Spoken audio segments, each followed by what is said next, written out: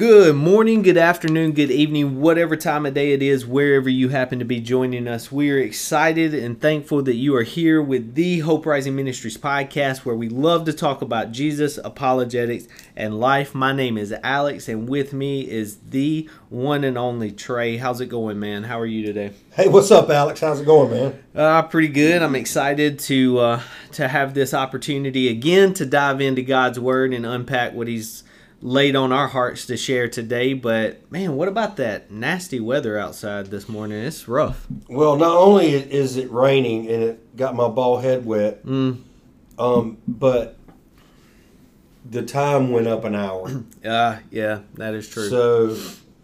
So when my alarm starts going off, it really isn't that time according to my body. Yeah. I'm like, what?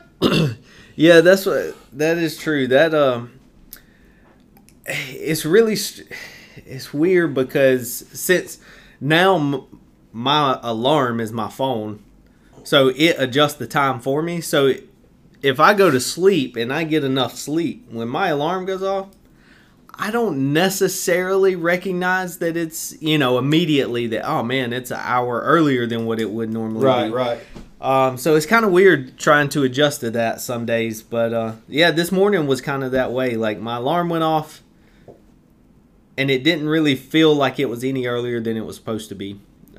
Which I guess is a good thing because, sometimes it's harder to adjust to the time change.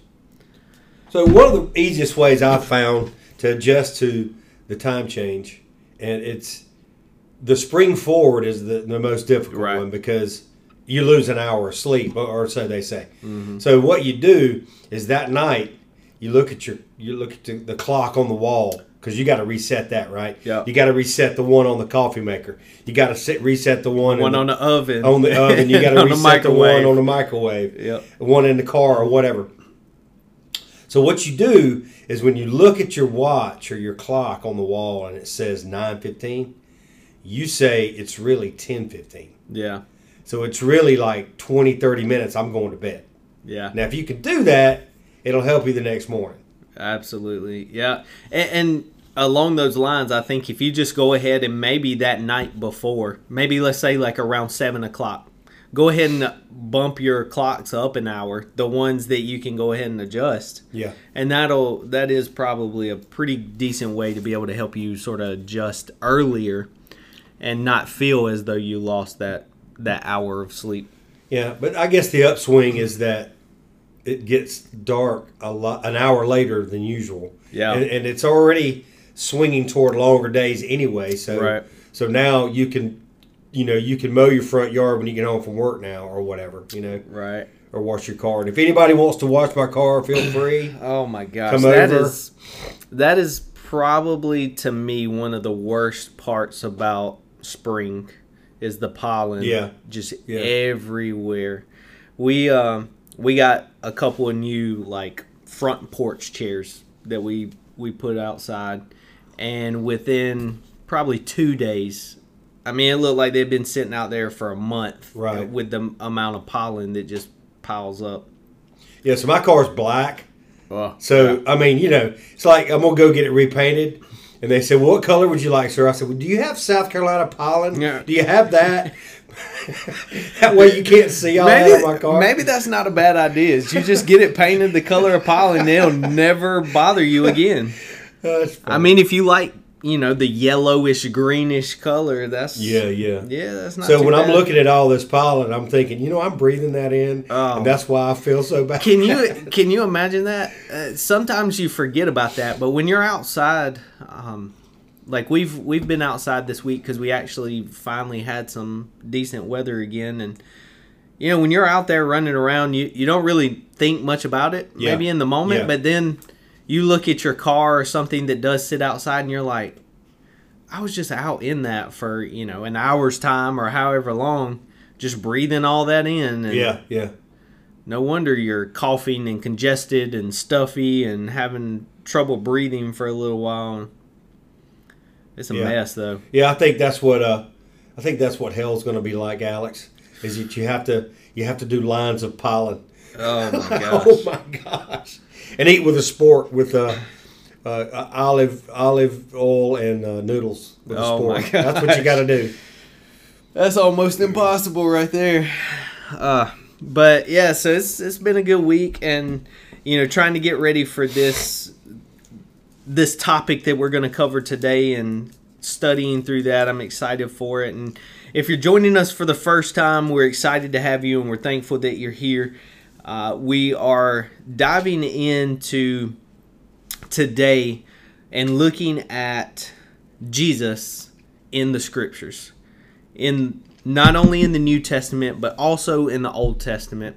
And if it is your first time, we've been going through a series of episodes where we've discussed and we've looked at and we've viewed other religions outside of Christianity that may seem similar to Christianity, may have some things that are the same but yet are different and are not truly part of the Christian faith. And we've been looking at all of that through the lens of Scripture and trying to understand that and help people to be able to have conversations with others who believe differently than they do. And along with that, now we're sort of shifting from looking at some of these other faiths and religions to now what do we believe as Christians? Why do we believe the Scriptures to be true? Who is Jesus? Why do we believe He is who He says He is?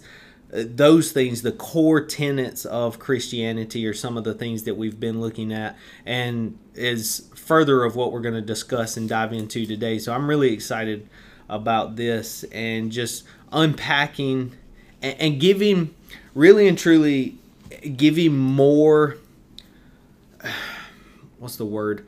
More when it comes to being able to have things to defend your faith.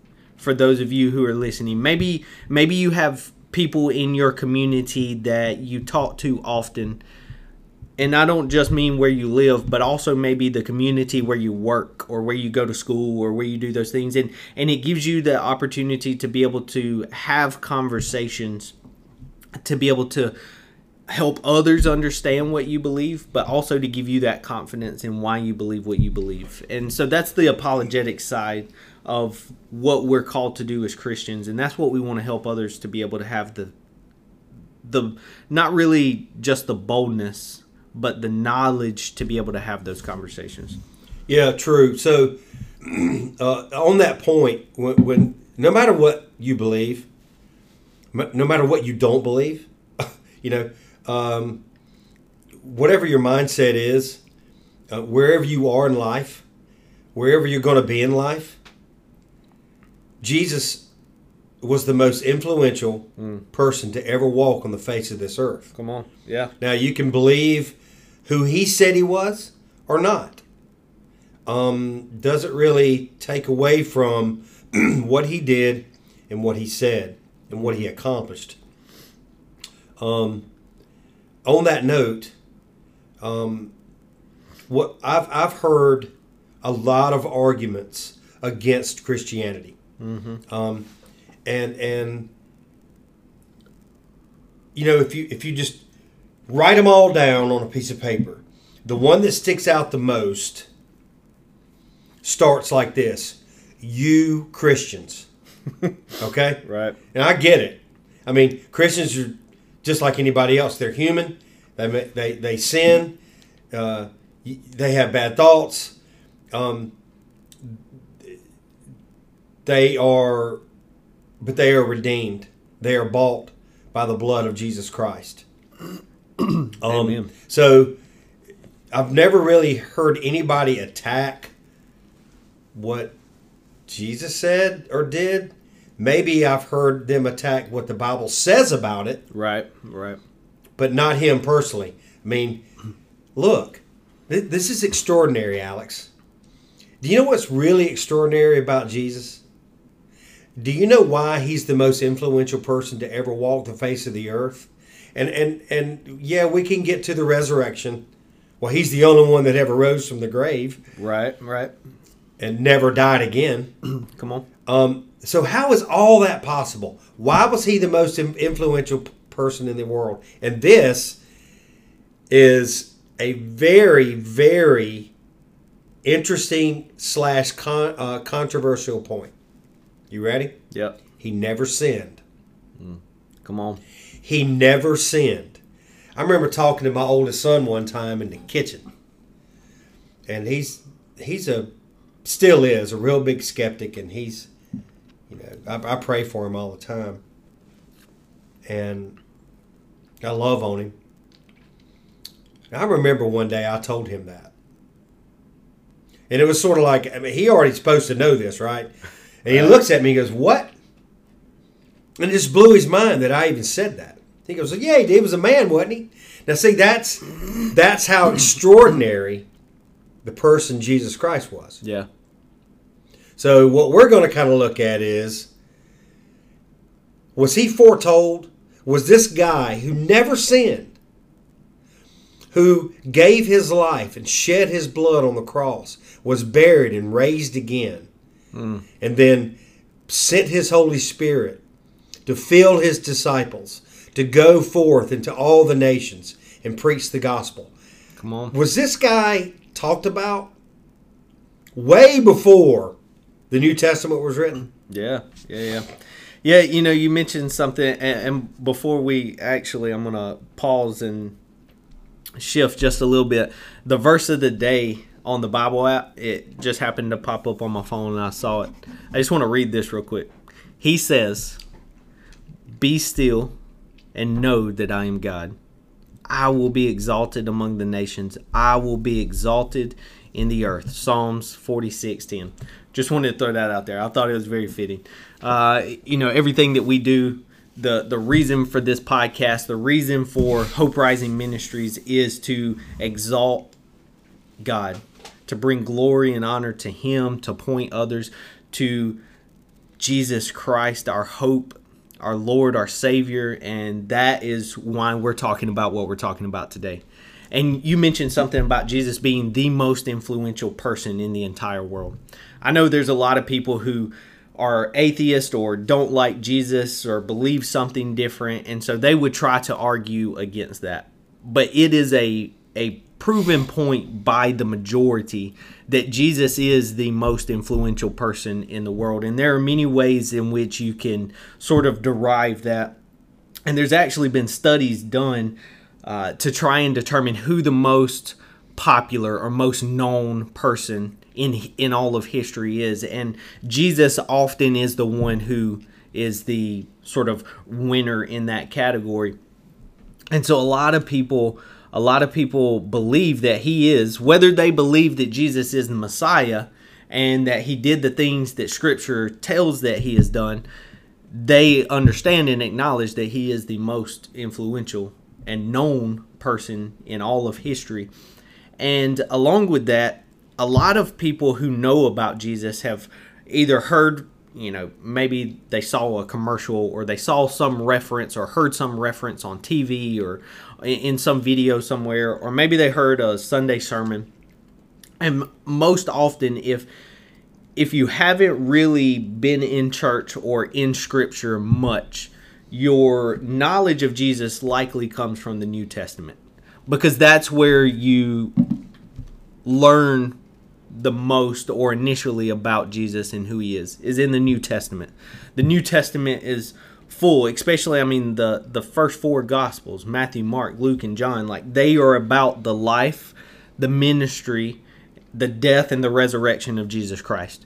And then the books that Paul writes and that Peter and John and James and that they write, they talk about who Jesus is and point to him as first-hand accounts of people who have actually witnessed and seen the life and the ministry and acknowledged the death and the resurrection of Jesus. But a lot of people don't understand that it's not just the New Testament where you can find out about who Jesus is, but it actually takes the Old Testament to really and truly understand and to have the backing of who Jesus says he is, who the Scriptures say he is in the New Testament, and why we can believe that he really and truly came to fulfill prophecies that were told in the Old Testament.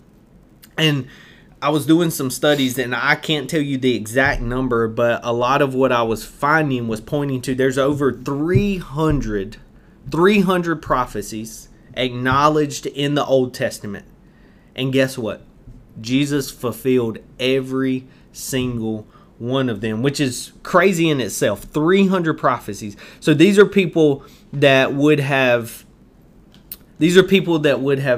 told about a coming Messiah before he was ever born, before they ever even, like generations before Jesus came to this earth. So real quick, let me add. They were unpacking that. These prophets Yep.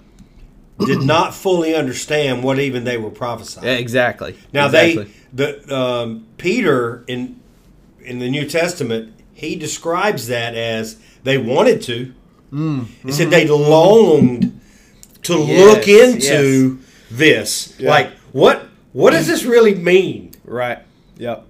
And you know what's so beautiful and so amazing and wonderful about that is that there's another example of these people were talking about something that, as you just said, they didn't fully understand, but they were given the wisdom and the direction to prophesy about these things and to even mention and acknowledge these things by the Spirit of God. Right. God was influencing them to be able to even have this little glimpse of what was to come. So, out of all these prophecies, right, what is the rule of a prophet? Let's just say the Old Testament prophet. Yeah. What was the rule of the prophet? Had to be true. He had to be true. How many times? Could not make mistakes. 100% of the time. 100%, Alex? Yes. 100%. Okay, so, let's say he messed up one time. Let's say he said something that the Lord said was going to happen and it didn't happen. Is he a true prophet? No. No, he is not. We won't go into what happened to that guy, but... Right. So, here's the thing. Every prophecy that was ever uttered, written down, said about Jesus in Scripture came true. Yeah. So, just him fulfilling 10 of the 300 is astronomical odds. Yep. As a matter of fact, someone actually did a study. There was a professor, I don't remember exactly the university he was at, but he had about some 100 students that went through this process of trying to perform this research and actually determine the probability. If you were to take, now remember, Jesus fulfilled with 100% accuracy over 300 prophecies. Now, if you take the probability that one single person in all of history, right, could fulfill just 8 of these prophecies, it is 1 in 10 to the 17th power. Now, let me give you a little bit of perspective there. So I'm going to read some of what this study said. So let us try to visualize the chance of 1 in 17,000, or 1 in 10 to the 17th power. If you mark 1 of 10 tickets and you place all of the tickets in a hat, thoroughly stir them, and then ask a blindfolded man to draw one, his chance of getting the right ticket is 1 in 10, right? Pretty simple odds. Suppose that we take 10 to the 17th silver dollars and lay them on the face of Texas. They will cover all of the state 2 feet deep. 2 feet. Not just 2, I was even thinking like 2 stacks, but 2 feet deep. That many silver dollars across the entire state of Texas. Now mark 1 of those silver dollars and stir the entire mass. So rearrange it after you mark the silver dollar all over the state. And then have a blindfolded person say, all right, go pick the one that has the mark on it in all of the state of Texas. You get 1 shot. Yeah, that is the probability that one person would fulfill 8 of those 300 prophecies. Yeah. And Jesus filled every single one. Yes, it did. That is so amazing and so incredible. And that right there is some of the encouragement and hopefully things that can help to spur all of us as followers of Jesus to believe and have faith in what Scripture says. You know, and it's not just that these are things that we come up with and we're like, oh man, Scripture's really good because it teaches us good moral value, right?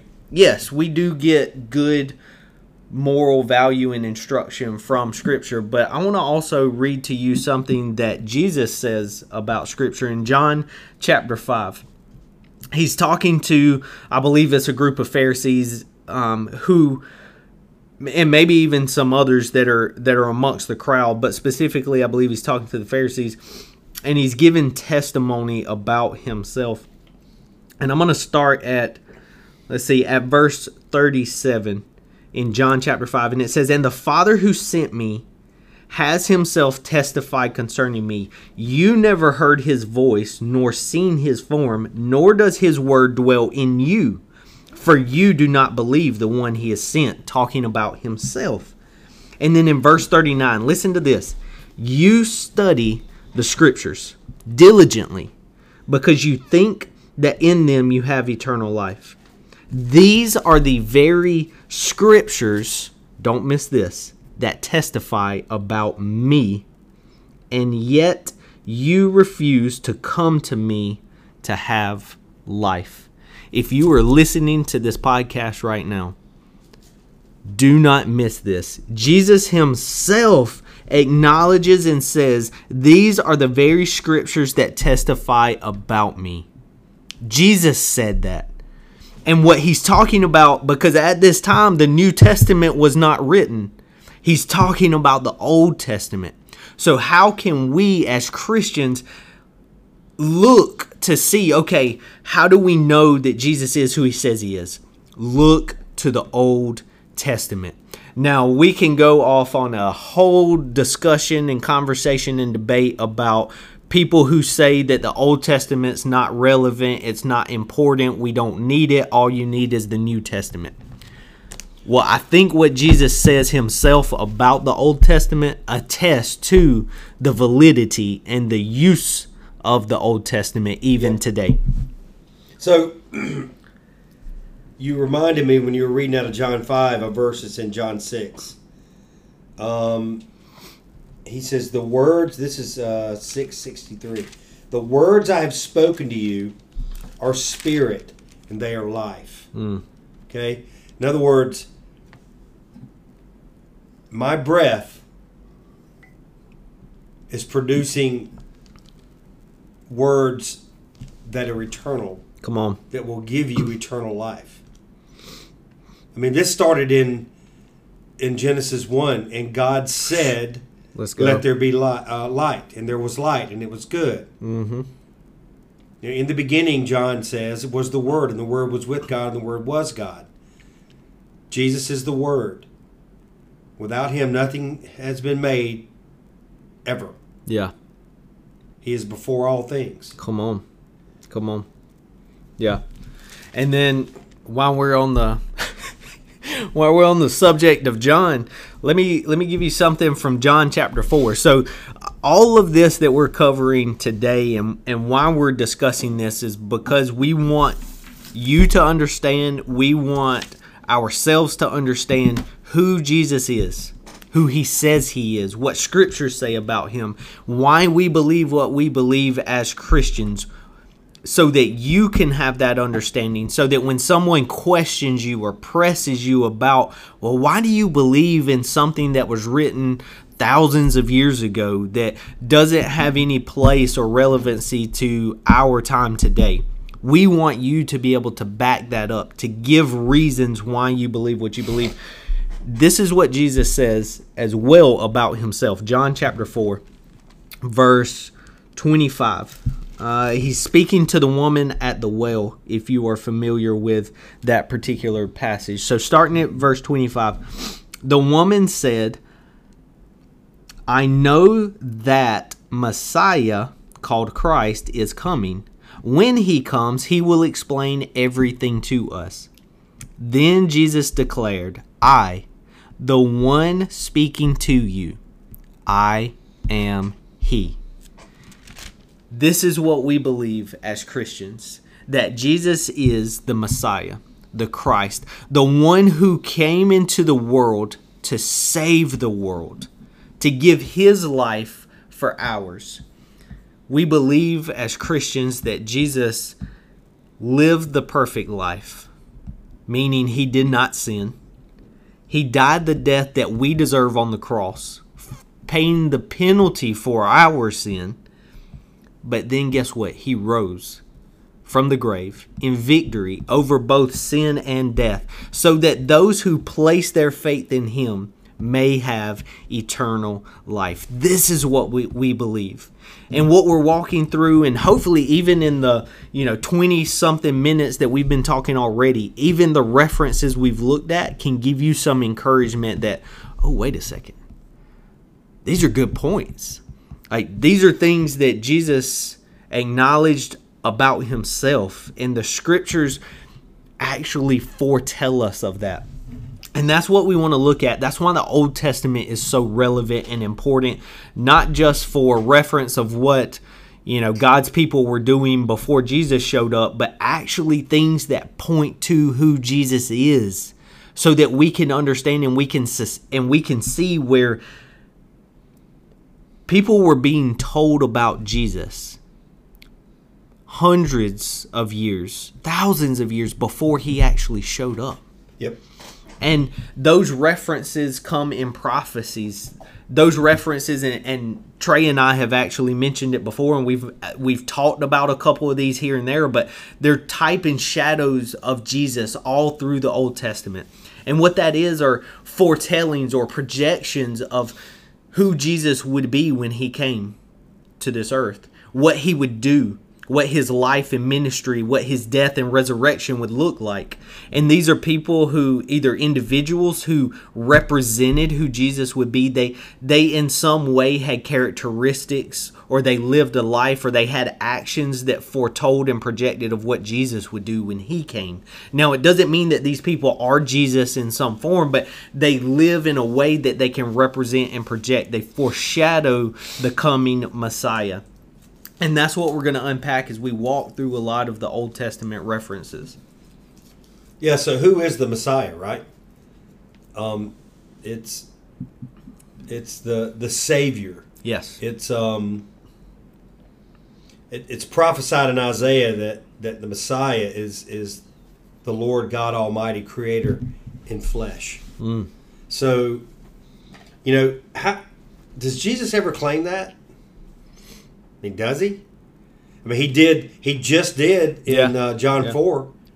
So if you look at the Greek in John 4, I mean, this is how it's translated. I who speak to you am he. Mm. Okay? Yep. This is what the Greek says. I am the one. I am. Yeah. Right? So when he's also in John, I think it's John 5 or 6, when he's walking on the water and they freak out. Mm. And they say, hey, what's going on? Who is this? You know what he says? Hey, y'all chill out. I am. That's what he says. Yep. When he's talking to the Pharisees in John 8, he says, look, man, Abraham rejoiced to see my day, and he saw it and was glad. And they said, man, you ain't even 50 years old. Mm-hmm. You don't even know anything about Abraham. He says, let me tell you something. Before Abraham was even born, I am. Mm. Come on. Okay? Come on. Let's go. Who do you think was talking to Moses in the burning bush? Yeah. Who is the Word of God, Alex? Let's go. Jesus. Yeah. Come on. Who is the voice of God? Who is the voice of the Father? The Son. Yeah.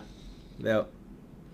And Jesus, and as a matter of fact, in John, I believe it was in John 5, he was talking about, the relationship between the Father and the Son as he's speaking to the Pharisees.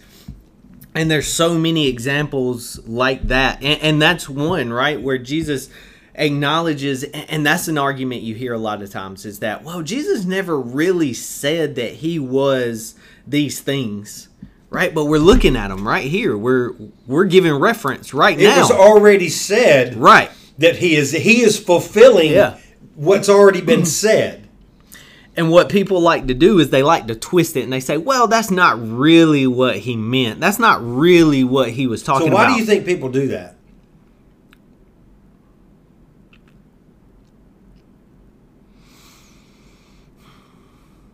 One, because I'd say they don't understand it. Okay. Right? They don't understand it. Two is maybe they have their own personal vendetta against the scriptures or against Jesus or against church, and as you mentioned before, against Christians in general, maybe. Okay. I don't know. What is your thought there? They don't want it to be true. It can't be true.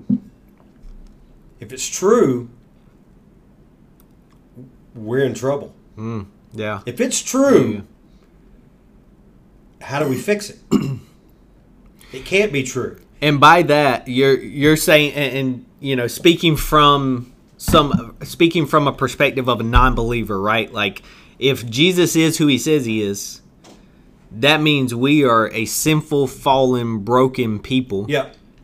And how do we reconcile that? Right, that's right. Yeah. So here's another way to describe that.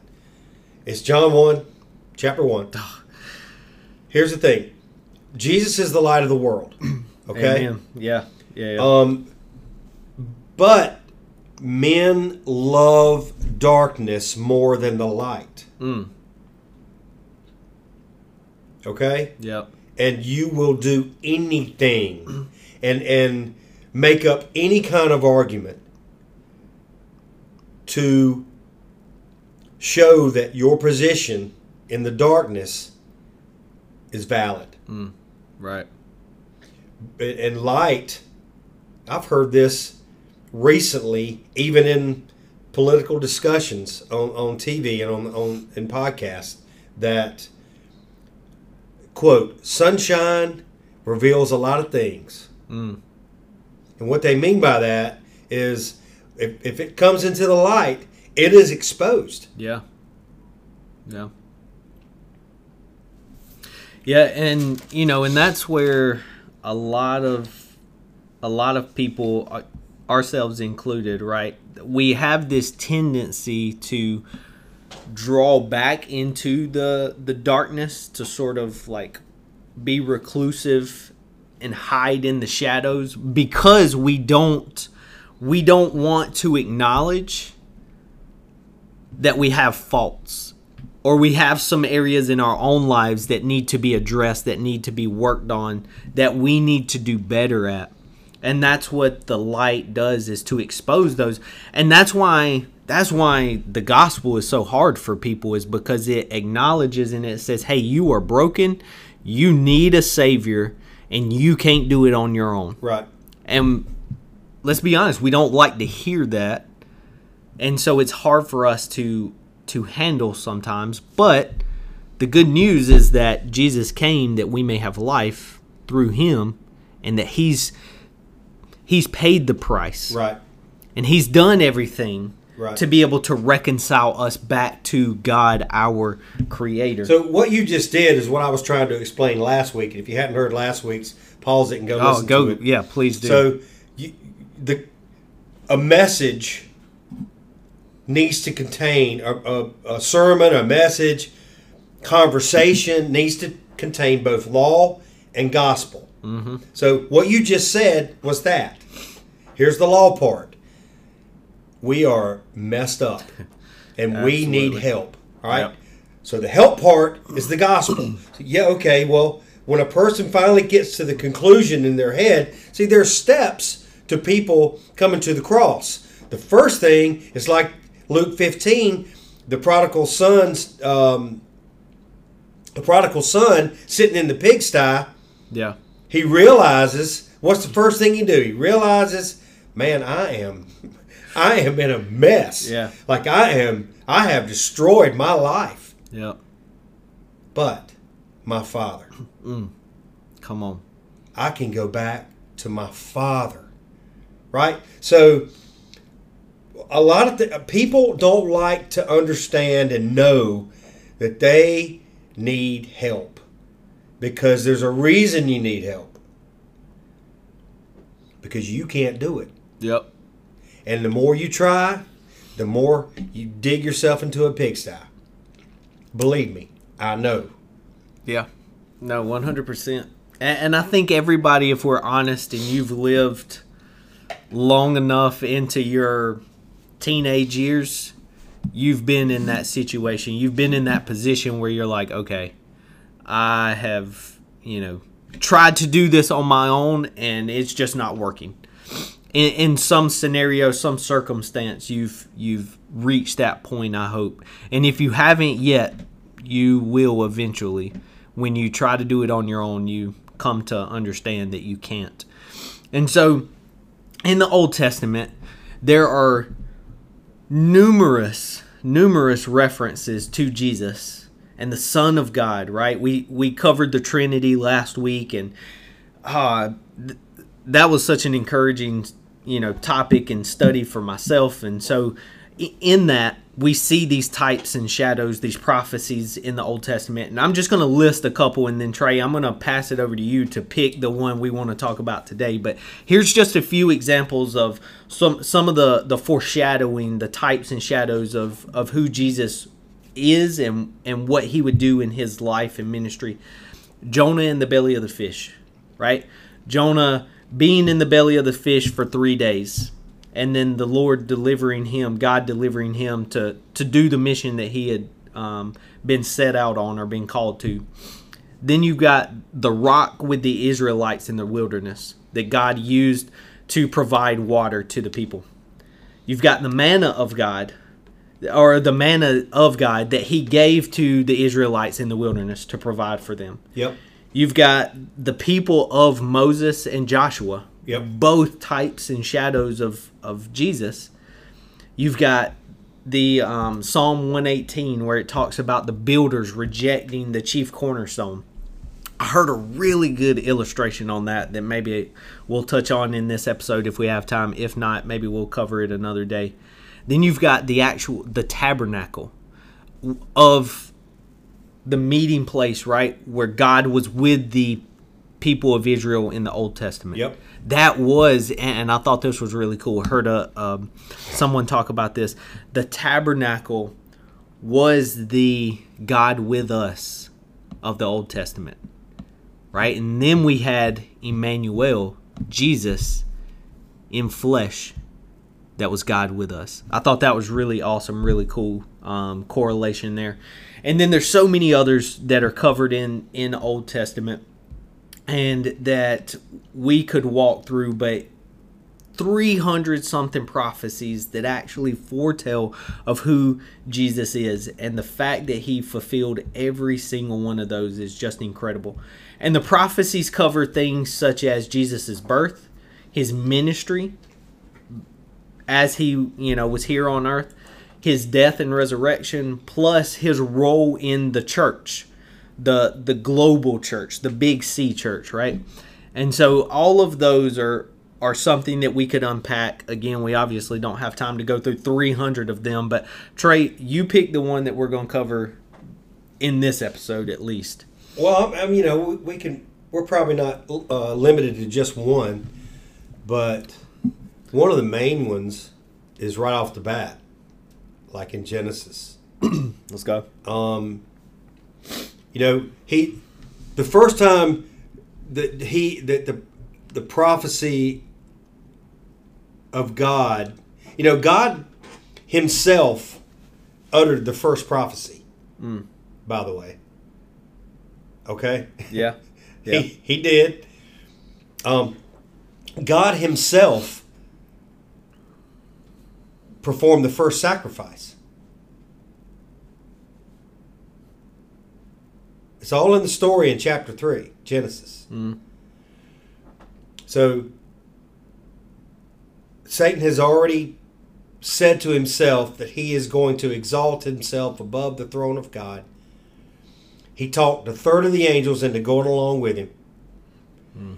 And they are cast out. Right. Okay? So then you have the creation. Now you've got male and female that are on this earth. And God's given them one rule.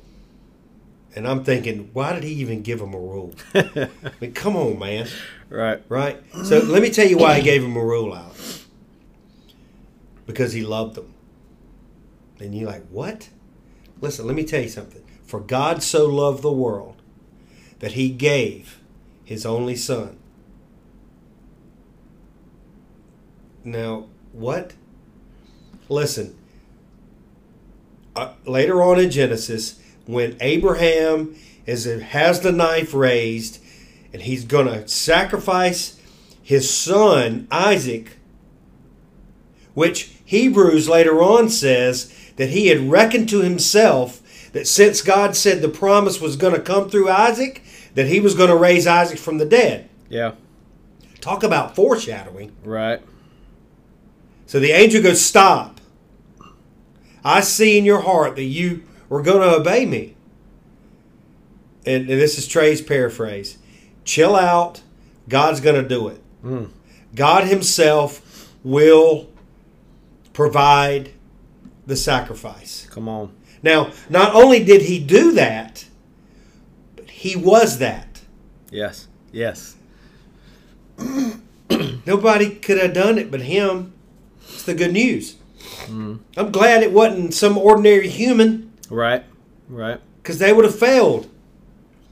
So, they've got the rule. Here's the rule. Do not eat from the middle tree, from the main tree of life. Don't do it. Didn't tell them why, just said don't do it. Right. Worst thing you could do to my 9-year-old is just tell him something right. without telling him why. Yeah. Yep. Why, Daddy? Why, Daddy? Yep. Whatever you want them to do, tell them the opposite. Exactly. So, all right. So let's read Genesis 3, 1 through 17. It's a little bit of scripture, but the context is amazing. So here we go. Now the serpent was more crafty than any of the wild animals the Lord God had made. And he said to the woman, did God really say that you must not eat from any tree in the garden? See, even the first question is deceptive. Mm-hmm. Well, he knows what God told her. Yeah. So he's fishing. The woman said to the serpent, well, we may eat fruit from the trees of the garden, but he did say that we must not eat from the fruit of the tree that's in the middle of the garden. Don't even touch it, or we will die.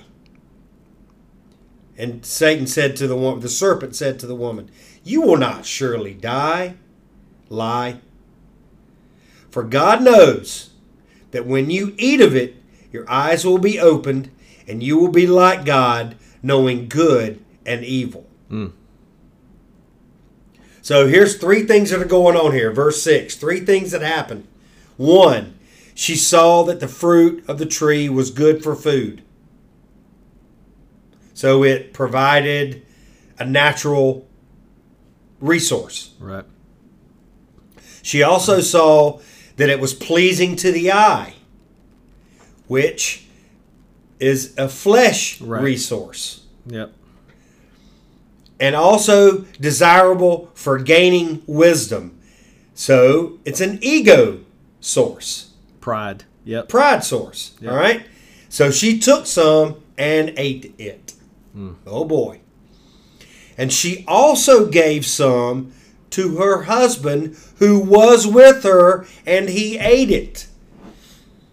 Now keep in mind, he's not at Kelsey's pond fishing. Right. He's not innocent in this entire situation. He's sitting there the whole time looking at what's going on. Yeah. But the serpent's not talking to him. Mm-hmm. So the eyes of both of them were opened, and they realized that they were naked. And so they sewed fig leaves together and made coverings for themselves. And the man and his wife heard the sound of the Lord God as he was walking in the garden in the cool of the day. And they hid from the Lord God among the trees of the garden. But the Lord said to the man, where are you? And he answered, I heard you in the garden, and I was afraid because I was naked, so I hid. And he said, who told you that you were naked? Have you eaten from the tree that I commanded you not to eat from? Which he already knew the answer to that. Right. The man said, the woman, of course, that's how we do. Yeah. The woman you put me here the woman you put here with me, she gave me some fruit of the tree, and I ate it. And the Lord God said to the woman, what is this that you have done? And the woman said, well, the serpent deceived me, and I ate it. So the Lord said to the serpent, now get this. Because you have done this, cursed are you above all the livestock and all the wild animals, and you will crawl on your belly, and you will eat dust all the days of your life. And I will put enmity, and that is a very, very strong hatred that cannot be undone. I will put enmity between you and the woman, between your offspring and hers, and he will crush your head, and you will strike his heel. Let's go. Okay, so this is a prophecy about Jesus. Yep. He is the one that's going to crush the serpent's head. What does that mean, and how does he do it? And how does the serpent strike the heel of Jesus? Which, I'm telling you, if you get bit by an adder or a viper or a rattlesnake in the arm, it ain't good. Right. If you get bit on the heel, it ain't good. Yeah. So basically what happened is the crucifixion is the strike on the heel. And the resurrection is crushing his head. It's the crushing the head, baby. Come on. Let's go. See ya. Yeah. All right. So let me explain it with somebody else's words, because I pretty much am not really good at that. So let's go to Hebrews 2, 9 through 18. And the writer of Hebrews is explaining what we just said. But we see Jesus, who was made a little lower than the angels, now crowned with glory and honor because he suffered death, so that by the grace of God he might taste death for everyone. In bringing many sons to glory, it was fitting that God, for whom and through whom everything exists, should make the author of their salvation perfect through suffering. Both the one who makes men holy and those who are made holy are of the same family. So Jesus is not ashamed to call them brothers. He says, I will declare your name to my brothers. In the presence of the congregation, I will sing your praises. And again, I will put my trust in him. And again, he says, here I am, and the children of God has given me. And since the children have flesh and blood, he too shared in their humanity, so that by his death he might destroy him who holds the power of death, that is, the devil, and free those who all their lives were held in slavery by their fear of death. So here's the thing. Come on. What is Jonah? You mentioned it a minute ago. It's a foreshadowing of Jesus being in the grave for 3 days. 3 days, right? Yep. And coming out of the grave and saving a whole bunch of people. Yeah. What is Noah? What is that story about? It's about salvation. Mm-hmm. It's about 8 people who were baptized through the water into a new life. Yeah. All right? So how is that possible? By Jesus Christ. It just told you in Hebrews. Come on. Yeah. What is the story of David and Goliath about? It's this story. Yeah. It's he's gonna crush your head and you're gonna strike his heel. That's the story of David and Goliath. Yeah. And you're like, Trey, what in the world are you talking about? Well, let me tell you what I'm talking about. Sin and death is what Jesus crushed. Come on. Because Satan is the author of it, and he holds the power of it. So the resurrection destroyed that. So Goliath is that. He is what represents anti-God. He is what represents anti-Christ. He is what represents anti-truth. He is the mockery of God. Come on. So David, who is the foreshadow of Christ, who is the king of Israel, who Jesus is the king of believers, the king of the church, David kills Goliath. That's what the story's about. Right. Yeah. So true. And we've said it before, and I'm going to say it again because it needs saying.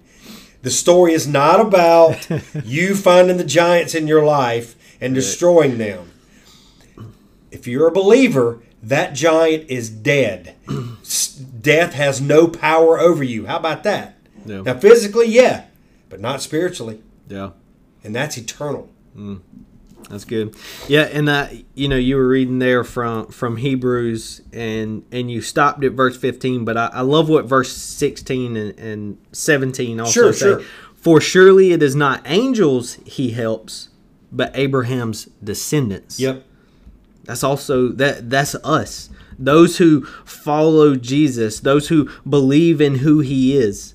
We are the ones that need help, because as we talked about before, we cannot do it on our own. And then verse 17, for this reason he had to be made like his brothers in every way, in order that he might become a merciful and faithful high priest in service to God, and that he might make atonement for the sins of his people. Yep. You see, this is where we were talking about it last week as we talked about the Trinity, right? This is where Jesus, as the Son of God, fully God, fully man. Not 50-50, not a majority, minority. No, Jesus was fully God, fully man. He understood what we go through, and verse 18 touches on that, because he himself suffered when he was tempted. He is able to help those who are being tempted. He understands, and you hear, people kind of preach and touch on this a lot, is that Jesus understands what you're going through. And a lot of times before we come to know who Jesus truly is, we have a hard time connecting those dots. Is that Jesus can actually understand what me, a mere measly human, has to face in the struggles that I wrestle with every single day.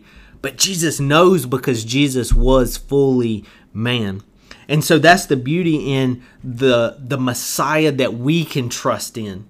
The Savior that we have is that he understands and can help us to navigate and to walk through those seasons and those circumstances that we wrestle with in our own lives. Man, this is something that we're not used to, okay? This is perfect. That's perfect. Yes. Like, however that was accomplished is perfect. Yes. So we're not used to that. All we know is getting up in the morning and going to bed at night. All we know is a birth and a death. We don't know really perfection. We don't know what that's like. So it's kind of hard for us to grasp that God had this the whole time. Right. That he ain't playing. Yeah. That he had this the whole time, and it worked out exactly like he wanted to. And do you think he's changed? No. I mean, don't you know that your life is going in the look? There are a lot of ways that I can tell you how hard it is for me to learn lessons. Okay? Yeah. But that's just me. But I've learned to learn lessons, but it doesn't mean that I don't need to learn anymore, and it doesn't mean that I don't need to go through hard stuff in my life. That's what makes character. Listen, there was a guy at work the other day, and he was talking about going through hard stuff, and he's a vendor, and I don't even know him well. Yeah. And I was like, dude, I didn't even ask him. And I was kind of weirded out by me, but I didn't even ask him if he read the Bible. I didn't ask him anything. I just pulled out my Bible and I said, hey, man, you know what Romans 5 says? And he goes, Romans 5. Just like that.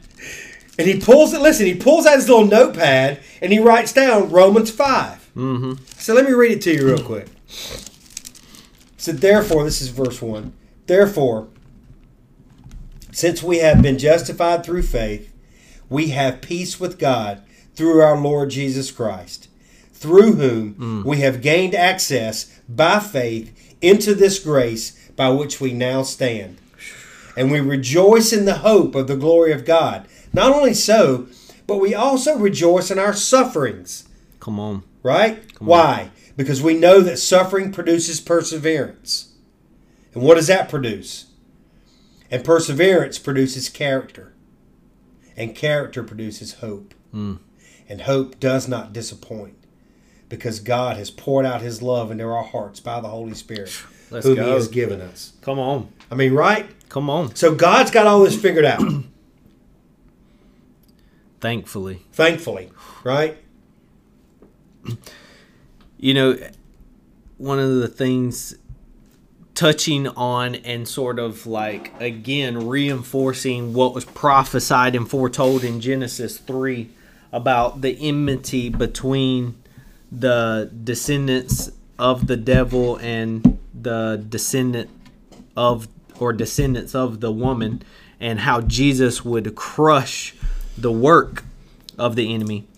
1 John 3 actually touches on this as well. And I want to read specifically the verse that we'll key in on is going to be verse 8. But I want to read starting at verse 1 just because I think this fits so beautifully and so perfectly. So 1 John chapter 3 verse 1 says, "See what great love the Father has lavished on us, that we should be called children of God."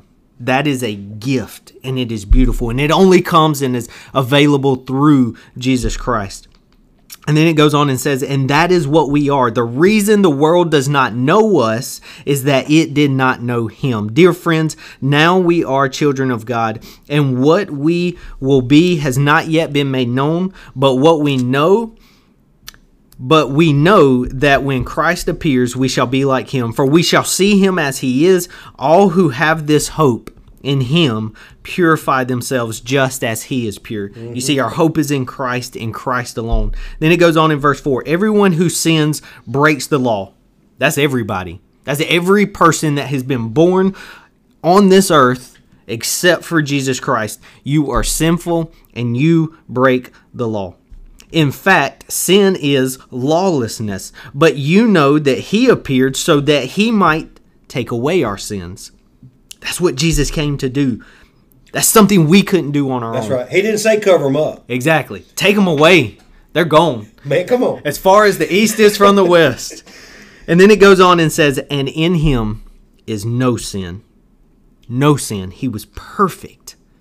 God, and this is the beauty of what's happening right now. I did not plan on reading this passage. I had no idea you were going to mention your conversation with your son this morning about Jesus being sinless. And then verse 6 goes on and says, "No one who lives in him keeps on sinning." That doesn't mean that you're going to be perfect the rest of your life in your actions on this side of eternity. It means we're covered by his blood. And then it goes on and says, "No one who continues to sin has either seen him or known him. Dear children, do not let anyone lead you astray. The one who does what is right is righteous, just as he is righteous." This is the part that I want to key in on, verse 8. "The one who does what is sinful is of the devil, because the devil has been sinning from the beginning," as we read in Genesis. "The reason the Son of God, Jesus, appeared was to destroy the devil's work." Yep. Jesus is the Messiah, the Christ, the Savior of the world, the one who came to set us free, to do what we could not and reconcile us back to God, our Heavenly Father, the one who created us, the one who put Adam and Eve in the garden and gave them the rule, the one rule not to break. But they did. Mm-hmm.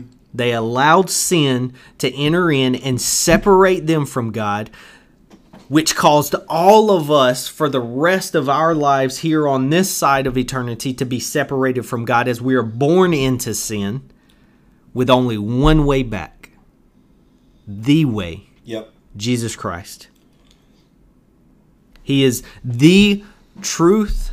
He is the life. He is the way to God. And he is revealed in Scripture, Old Testament and New Testament. Mm-hmm. You mentioned it earlier about, does God change? God never changes. Jesus was there in the beginning with God when the world was created. When everything came into existence, Jesus was there with God. And Jesus came into this world to live the life we couldn't, to die the death that we deserved, and then to give us a victory that we can partake in through his death and resurrection. He holds the power, And by our faith in him, now we can also have life for eternity and be with him and our Heavenly Father. Yep. So if you're listening to this and you're thinking, Alex, Trey, man, you don't know me, man. You don't know what I've done. You have no idea. Listen, let me tell you something. I love you, but I'm going to tell you something. Don't you know that the first two people on the planet broke the only rule they had? Don't you know that the third person on this world killed the fourth person on this world? It's not all about me, and it's not all about you. Even your sin is not all about you. Let me go on a little bit further. What in John, 1 John 3, what Alex was reading. This is how we know what love is. Jesus Christ laid down his life for us, and we ought to lay down our lives for our brothers and sisters. If anyone has material possessions and sees his brother in need, but has no pity on him, how can the love of God be in him? Dear children, let us not love with words or tongue, but with actions and in truth. Yes. So if you are struggling with what to do, you don't know what to think anymore, you don't know how to deal with it, you can reach out to us. We'll talk with you. We'll converse with you. Yeah. Even through email or anything like that.